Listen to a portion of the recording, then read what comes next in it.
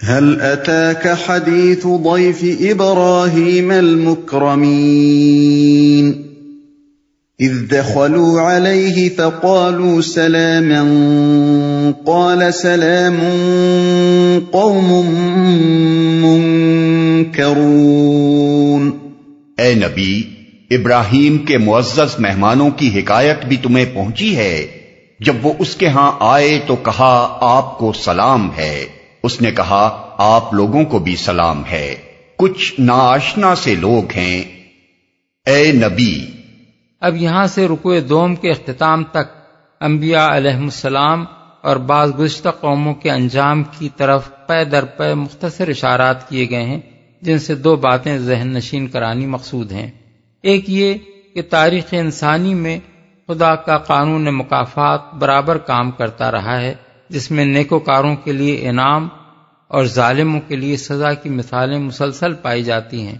یہ اس بات کی کھلی علامت ہے کہ دنیا کی اس زندگی میں بھی انسان کے ساتھ اس کے خالق کا معاملہ صرف قوانین طبیعی یعنی فزیکل لاز پر مبنی نہیں ہے، بلکہ اخلاقی قانون یعنی مورل لا اس کے ساتھ کار فرما ہے۔ اور جب سلطنت کائنات کا مزاج یہ ہے کہ جس مخلوق کو جسم طبیعی میں رکھ کر اخلاقی اعمال کا موقع دیا گیا ہو، اس کے ساتھ حیوانات و نباتات کی طرح محض طبیعی قوانین پر معاملہ نہ کیا جائے، بلکہ اس کے اخلاقی اعمال پر اخلاقی قانون بھی نافذ کیا جائے، تو یہ بات بجائے خود اس حقیقت کی صاف نشاندہی کرتی ہے کہ اس سلطنت میں ایک وقت ایسا ضرور آنا چاہیے جب اس طبیعی دنیا میں انسان کا کام ختم ہو جانے کے بعد خالص اخلاقی قانون کے مطابق اس کے اخلاقی اعمال کے نتائج پوری طرح برآمد ہوں، کیونکہ اس طبیعی دنیا میں وہ مکمل طور پر برآمد نہیں ہو سکتے۔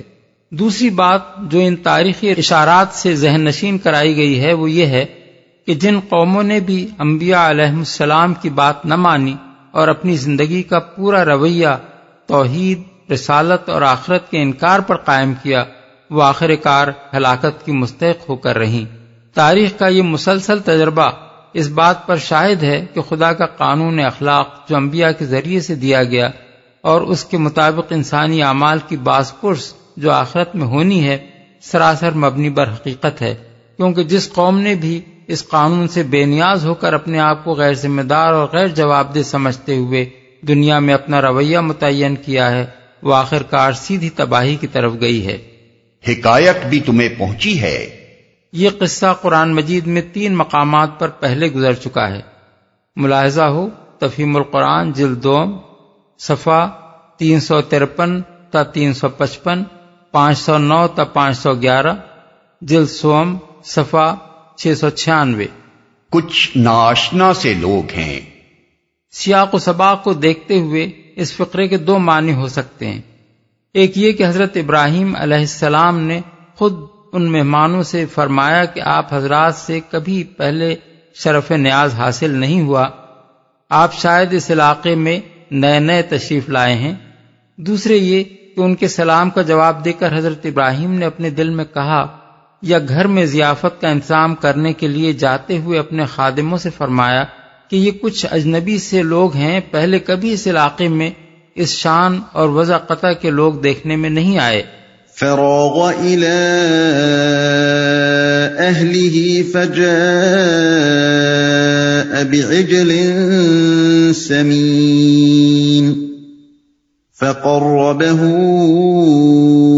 إليهم قال ألا تأكلون فأوجس منهم خيفة قالوا لا تخف وبشروه بغلام عليم۔ پھر وہ چپکے سے اپنے گھر والوں کے پاس گیا اور ایک موٹا تازہ بچڑا لا کر مہمانوں کے آگے پیش کیا۔ اس نے کہا آپ حضرات کھاتے نہیں؟ پھر وہ اپنے دل میں ان سے ڈرا۔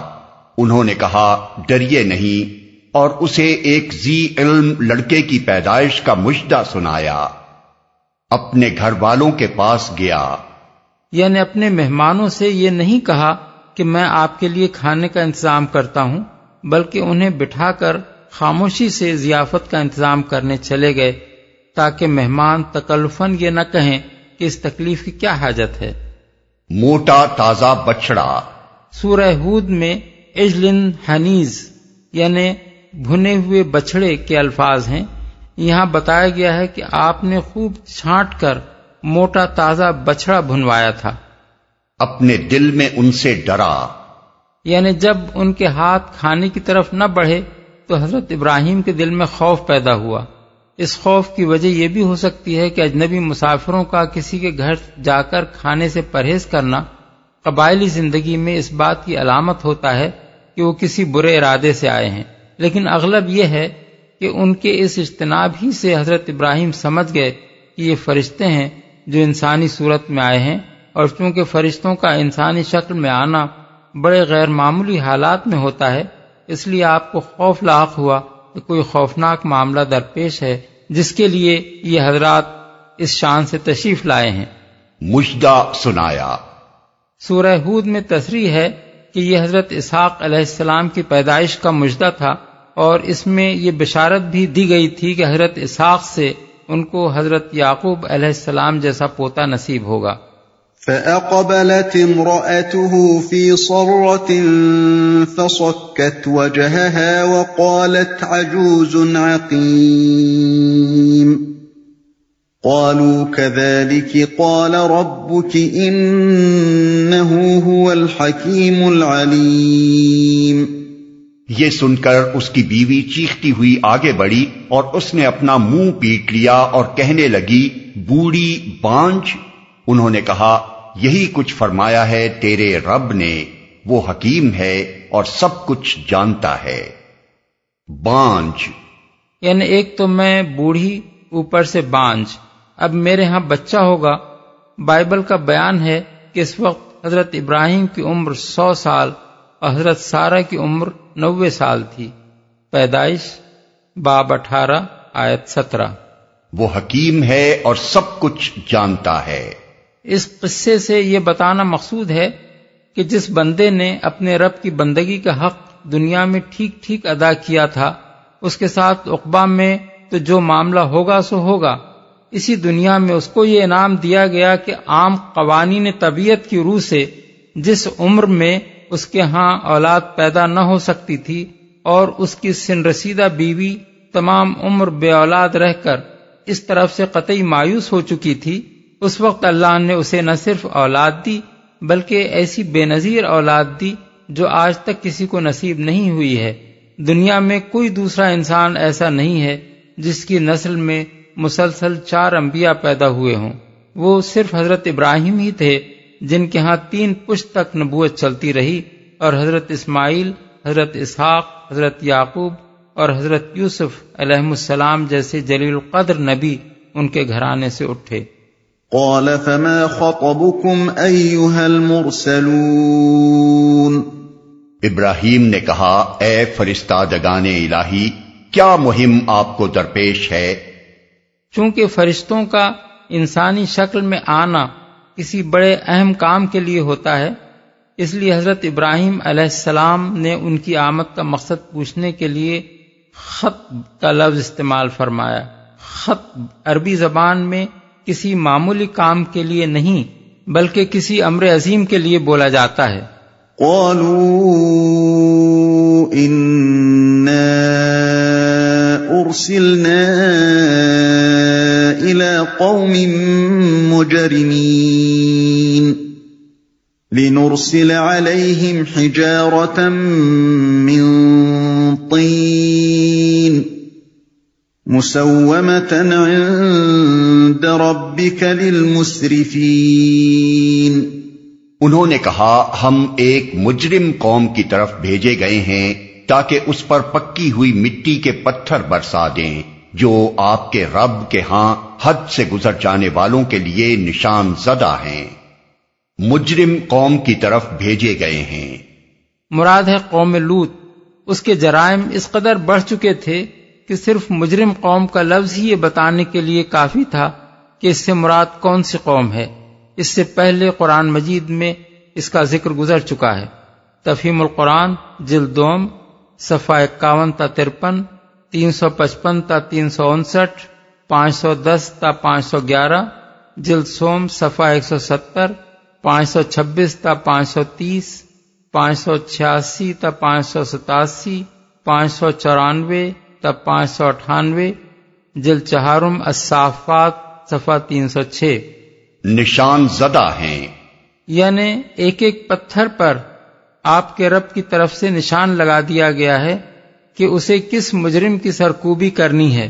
سورہ ہود اور الحجر میں اس عذاب کی تفصیل یہ بتائی گئی ہے کہ ان کی بستیوں کو تلپٹ کر دیا گیا اور اوپر سے پکی ہوئی مٹی کے پتھر برسائے گئے۔ اس سے یہ تصور کیا جا سکتا ہے کہ شدید زلزلے کے اثر سے پورا علاقہ الٹ دیا گیا اور جو لوگ زلزلے سے بچ کر بھاگے ان کو آتش فشاں مادے کے پتھروں کی بارش نے ختم کر دیا۔ فَأَخْرَجْنَا مَنْ كَانَ فِيهَا مِنَ الْمُؤْمِنِينَ فَمَا وَجَدْنَا فِيهَا غَيْرَ بَيْتٍ مِّنَ الْمُسْلِمِينَ، پھر ہم نے ان سب لوگوں کو نکال لیا جو اس بستی میں مومن تھے، اور وہاں ہم نے ایک گھر کے سوا مسلمانوں کا کوئی گھر نہ پایا۔ پھر ہم نے ان سب لوگوں کو نکال لیا۔ بیچ میں یہ قصہ چھوڑ دیا گیا ہے کہ حضرت ابراہیم علیہ السلام کے پاس سے یہ فرشتے کس طرح حضرت لوط کے یہاں پہنچے اور وہاں ان کے اور قوم لوط کے درمیان کیا کچھ پیش آیا۔ یہ تفصیلات سورہ ہود، الحجر اور العنکبوت میں گزر چکی ہیں۔ یہاں صرف اس آخری وقت کا ذکر کیا جا رہا ہے جب اس قوم پر عذاب نازل ہونے والا تھا۔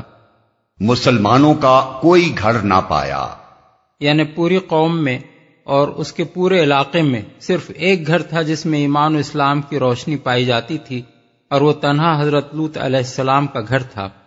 باقی پوری قوم فسق و فجور میں ڈوبی ہوئی تھی اور اس کا سارا ملک گندگی سے لبریز ہو چکا تھا۔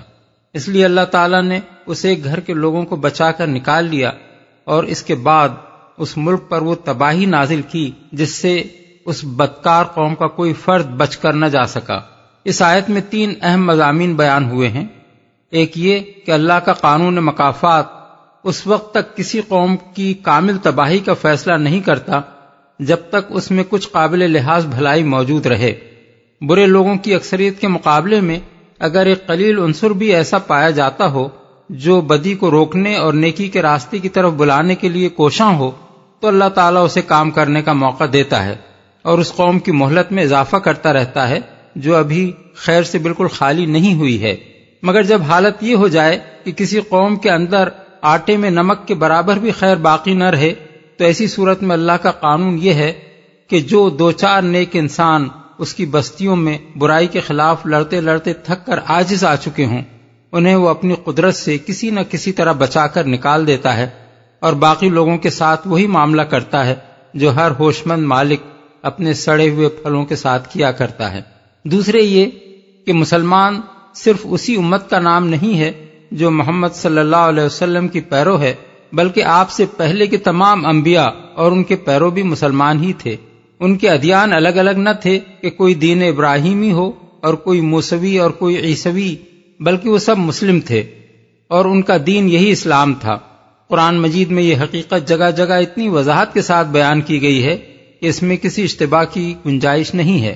مثال کے طور پر حسب ذیل آیات ملاحظہ ہوں: سورہ البقرہ 128، 131، 132، 133، آل عمران آیت 67، المائدہ آیات 44، 111، یونس آیات 72، 84، سورہ یوسف آیت 101، الاعراف آیت 126، النمل آیات 31، 42، 44۔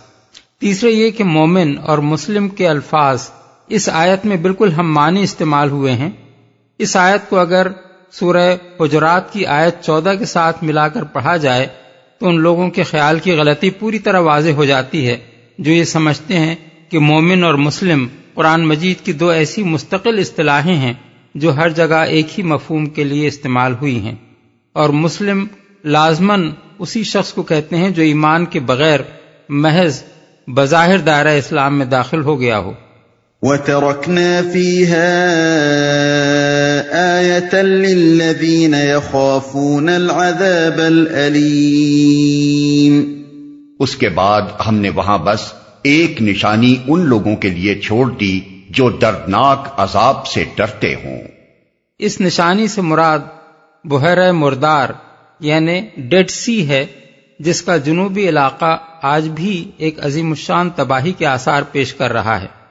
ماہرین آثار قدیمہ کا اندازہ ہے کہ قوم لوط کے بڑے شہر غالباً شدید زلزلے سے زمین کے اندر دھنس گئے تھے اور ان کے اوپر بحیرہ مردار کا پانی پھیل گیا تھا، کیونکہ اس بحیرے کا وہ حصہ جو اللسان نامی چھوٹے سے جزیرہ نما کے جنوب میں واقع ہے صاف طور پر بعد کی پیداوار معلوم ہوتا ہے، اور قدیم بحیرہ مردار کے جو آثار اس جزیرہ نما کے شمال تک نظر آتے ہیں وہ جنوب میں پائے جانے والے آثار سے بہت مختلف ہیں۔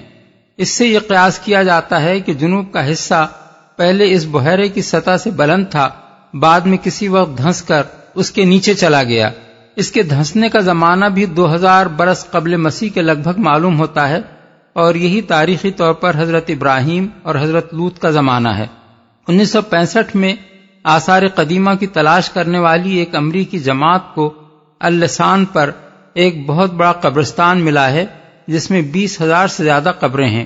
اس سے اندازہ ہوتا ہے کہ قریب میں کوئی بڑا شہر ضرور آباد ہوگا، مگر کسی ایسے شہر کے آثار آس پاس کہیں موجود نہیں ہیں جس سے متصل اتنا بڑا قبرستان بن سکتا ہو۔ اس سے بھی یہ شبہ تقویت پاتا ہے کہ جس شہر کا یہ قبرستان تھا وہ بحیرے میں غرق ہو چکا ہے۔ بحیرے کے جنوب میں جو علاقہ ہے اس میں اب بھی ہر طرف تباہی کے آثار موجود ہیں، اور زمین میں گندھک، رال، کولتار اور قدرتی گیس کے اتنے ذخائر پائے جاتے ہیں جنہیں دیکھ کر گمان ہوتا ہے کسی وقت بجلیوں کے گرنے سے یا زلزلے کا لاوا نکلنے سے یہاں ایک جہنم پھٹ پڑی ہوگی۔ وَفِي مُوسَىٰ إِذْ أَرْسَلْنَاهُ إِلَىٰ فِرْعَوْنَ بِسُلْطَانٍ مُّبِينٍ فَتَوَلَّىٰ بِرُكْنِهِ وَقَالَ سَاحِرٌ أَوْ مَجْنُونٌ۔ اور تمہارے لیے نشانی ہے موسیٰ کے قصے میں، جب ہم نے اسے صریح سند کے ساتھ فرعون کے پاس بھیجا تو وہ اپنے بلبوتے پر اکڑ گیا اور بولا یہ جادوگر ہے یا مجنون ہے۔ فرعون کے پاس بھیجا یعنی ایسے صریح معجزات اور ایسی کھلی کھلی علامات کے ساتھ بھیجا جن سے یہ امر مشتبہ نہ رہا تھا کہ آپ خالق ارض و سما کی طرف سے مامور ہو کر آئے ہیں۔ جادوگر ہے یا مجنون ہے، یعنی کبھی اس نے آپ کو ساحر قرار دیا اور کبھی کہا کہ یہ شخص مجنون ہے۔ فَأَخَذْنَاهُ وَجُنُودَهُ فَنَبَذْنَاهُمْ فِي الْيَمِّ وَهُوَ مُلِيمٌ۔ آخر کار ہم نے اسے اور اس کے لشکروں کو پکڑا اور سب کو سمندر میں پھینک دیا اور وہ ملامت زدہ ہو کر رہ گیا۔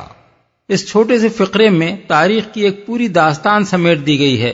اس کو سمجھنے کے لیے ذرا چشم تصور کے سامنے یہ نقشہ لے آئیے کہ فرعون اس وقت دنیا کے سب سے بڑے مرکز تہذیب و تمدن کا عظیم فرما روا تھا، جس کی شوکت و سطوت سے گرد و پیش کی ساری قومیں خوفزدہ تھیں۔ ظاہر بات ہے کہ وہ جب اپنے لشکروں سمیت اچانک ایک روز غرقاب ہوا ہوگا تو صرف مصر ہی میں نہیں، آس پاس کی تمام قوموں میں اس واقعے کی دھوم مچ گئی ہوگی، مگر اس پر بجز ان لوگوں کے جن کے اپنے قریبی رشتہ دار غرق ہوئے تھے باقی کوئی نہ تھا جو ان کے اپنے ملک میں یا دنیا کی دوسری قوموں میں ماتم کرتا یا ان کا مرثیہ کہتا، یا کم از کم یہی کہنے والا ہوتا کہ افسوس کیسے اچھے لوگ تھے جو اس حادثے کے شکار ہو گئے۔ اس کے بجائے چونکہ دنیا ان کے ظلم سے تنگ آئی ہوئی تھی، اس لیے ان کے عبرتناک انجام پر ہر شخص نے اطمینان کا سانس لیا، ہر زبان نے ان پر ملامت کی پھٹکار برسائی، اور جس نے بھی اس خبر کو سنا وہ پکار اٹھا کہ یہ ظالم اسی انجام کے مستحق تھے۔ سورہ دخان میں اسی کیفیت کو ان الفاظ میں بیان کیا گیا ہے کہ فما بکت علیہم السماء والارض، یعنی پھر نہ آسمان ان پر رویا اور نہ زمین۔ وَفِي عَادٍ إِذْ أَرْسَلْنَا عَلَيْهِمُ الرِّيحَ الْعَقِيمَ ما تذر من شيء أتت عليه إلا جعلته كالرميم. اور تمہارے لیے نشانی ہے عاد میں جبکہ ہم نے ان پر ایک ایسی بے خیر ہوا بھیج دی کہ جس چیز پر بھی وہ گزر گئی اسے بوسیدہ کر کے رکھ دیا. اس ہوا کے لیے لفظ عقیم استعمال ہوا ہے جو بانجھ عورت کے لیے بولا جاتا ہے، اور لغت میں اس کے اصل معنی یابس یعنی خشک کے ہیں. اگر اسے لغوی معنی میں لیا جائے تو اس کا مطلب یہ ہوگا کہ وہ ایسی سخت گرم و خشک ہوا تھی کہ جس چیز پر سے وہ گزر گئی اسے سکھا کر رکھ دیا. اور اگر اسے محاورے کے مفہوم میں لیا جائے تو اس کے معنی یہ ہوں گے کہ بانجھ عورت کی طرح وہ ایسی ہوا تھی جو اپنے اندر کوئی نفع نہ رکھتی تھی، نہ خوشگوار تھی، نہ بارش لانے والی، نہ درختوں کو بارآور کرنے والی، اور نہ ان فائدوں میں سے کوئی فائدہ اس میں تھا جن کے لیے ہوا کا چلنا مطلوب ہوتا ہے. دوسرے مقامات پر بتایا گیا ہے کہ یہ صرف بے خیر اور خشک ہی نہ تھی بلکہ نہایت شدید آندھی کی شکل میں آئی تھی جس نے لوگوں کو اٹھا اٹھا کر پٹخ دیا، اور یہ مسلسل 8 دن اور 7 راتوں تک چلتی رہی، یہاں تک کہ قوم عاد کے پورے علاقے کو اس نے تہس نہس کر کے رکھ دیا. وَفِي ثَمُودَ إِذْ قِيلَ لَهُمْ تَمَتَّعُوا حَتَّى حِينٍ. اور تمہارے لیے نشانی ہے سمود میں جب ان سے کہا گیا تھا کہ ایک خاص وقت تک مزے کر لو. مفسرین میں اس امر پہ اختلاف ہے کہ اس سے مراد کون سی مہلت ہے. حضرت قتادہ کہتے ہیں کہ یہ اشارہ سورہ ہود کی اس آیت کی طرف ہے جس میں بیان کیا گیا ہے کہ سمود کے لوگوں نے جب حضرت صالح کی اونٹنی کو ہلاک کر دیا تو اللہ تعالی کی طرف سے ان کو خبردار کر دیا گیا کہ 3 دن تک مزے کر لو، اس کے بعد تم پر عذاب آ جائے گا. بخلاف اس کے حضرت حسن بصری کا خیال ہے کہ یہ بات حضرت صالح علیہ السلام نے اپنی دعوت کے آغاز میں اپنی قوم سے فرمائی تھی، اور اس سے ان کا مطلب یہ تھا کہ اگر تم توبہ و ایمان کی راہ اختیار نہ کرو گے تو ایک خاص وقت تک ہی تم کو دنیا میں عیش کرنے کی مہلت نصیب ہو سکے گی اور اس کے بعد تمہاری شامت آ جائے گی. ان دونوں تفسیروں میں سے دوسری تفسیر ہی زیادہ صحیح معلوم ہوتی ہے، کیونکہ بعد کی آیت فَعَتَوْا عَنْ أَمْرِ رَبِّهِمْ یعنی پھر انہوں نے اپنے رب کے حکم سے سرتابی کی، یہ بتاتی ہے کہ جس مہلت کا یہاں ذکر کیا جا رہا ہے وہ سرتابی سے پہلے دی گئی تھی اور انہوں نے سرتابی اس تنبیہ کے بعد کی. اس کے برعکس سورہ ہود والی آیت میں 3 دن کی جس مہلت کا ذکر کیا گیا ہے وہ ان ظالموں کی طرف سے آخری اور فیصلہ کن سرتابی کا ارتکاب ہو جانے کے بعد دی گئی تھی. فَعَتَوْا عَنْ أَمْرِ رَبِّهِمْ فَأَخَذَتْهُمُ الصَّاعِقَةُ وَهُمْ يَنظُرُونَ فَمَا اسْتَطَاعُوا مِنْ قِيَامٍ وَمَا كَانُوا مُنْتَصِرِينَ. مگر اس تنبیہ پر بھی انہوں نے اپنے رب کے حکم سے سرتابی کی. آخر کار ان کے دیکھتے دیکھتے ایک اچانک ٹوٹ پڑنے والے عذاب نے ان کو آ لیا، پھر نہ ان میں اٹھنے کی سکت تھی اور نہ وہ اپنا بچاؤ کر سکتے تھے. اچانک ٹوٹ پڑنے والے عذاب نے. قرآن مجید میں مختلف مقامات پر اس عذاب کے لیے مختلف الفاظ استعمال ہوئے ہیں. کہیں اسے رجفہ یعنی دہلا دینے والی اور ہلا مارنے والی آفت کہا گیا ہے، کہیں اس کو صیحہ یعنی دھماکے اور کڑکے سے تعبیر کیا گیا ہے، کہیں اس کے لیے طاغیہ یعنی انتہائی شدید آفت کا لفظ استعمال کیا گیا ہے، اور یہاں اسی کو صاعقہ کہا گیا ہے جس کے معنی بجلی کی طرح اچانک ٹوٹ پڑنے والی آفت کے بھی ہیں اور سخت کڑک کے بھی. غالباً یہ عذاب ایک ایسے زلزلے کی شکل میں آیا تھا جس کے ساتھ خوفناک آواز بھی تھی. نہ وہ اپنا بچاؤ کر سکتے تھے. اصل الفاظ ہیں ما کانوا منتصرین. انتصار کا لفظ عربی زبان میں 2 معنوں کے لیے استعمال کیا جاتا ہے. اس کے ایک معنی ہے اپنے آپ کو کسی کے حملے سے بچانا، اور دوسرے معنی ہے حملہ کرنے والے سے بدلہ لینا. وَقَوْمَ نُوحٍ مِّن قَبْلُ إِنَّهُمْ كَانُوا قَوْمًا فَاسِقِينَ.